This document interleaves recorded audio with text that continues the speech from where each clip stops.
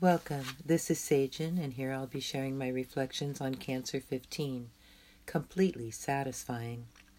The span of expansion, phase 105, water element.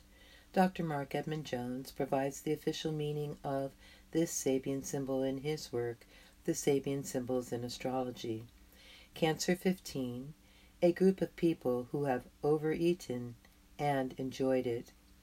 This is a symbol of the inescapable richness of life in any normal manifestation of itself, here given emphasis on the side of the rewards which come to man as a result of his own efforts. There are penalties whenever he attempts to freeze the present as a promise for the future, or seeks to overindulge himself in one direction as compensation for the consequences of inadequacy in another.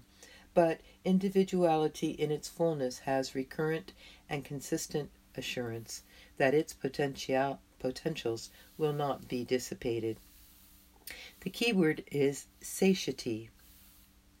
When positive, the degree is an effective and smooth demonstration of human competence, and when negative, a self-disintegrating surrender to appetite.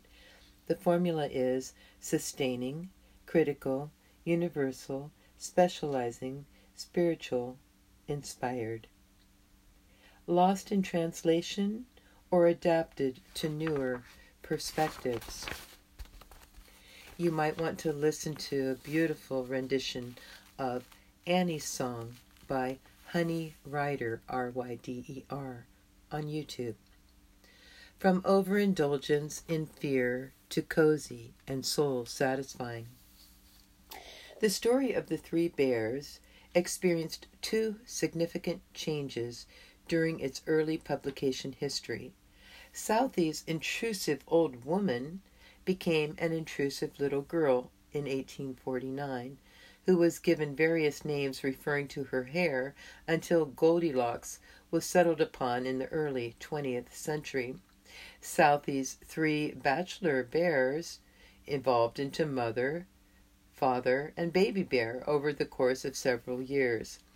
What was originally a fearsome oral tale became a cozy family story with only a hint of menace.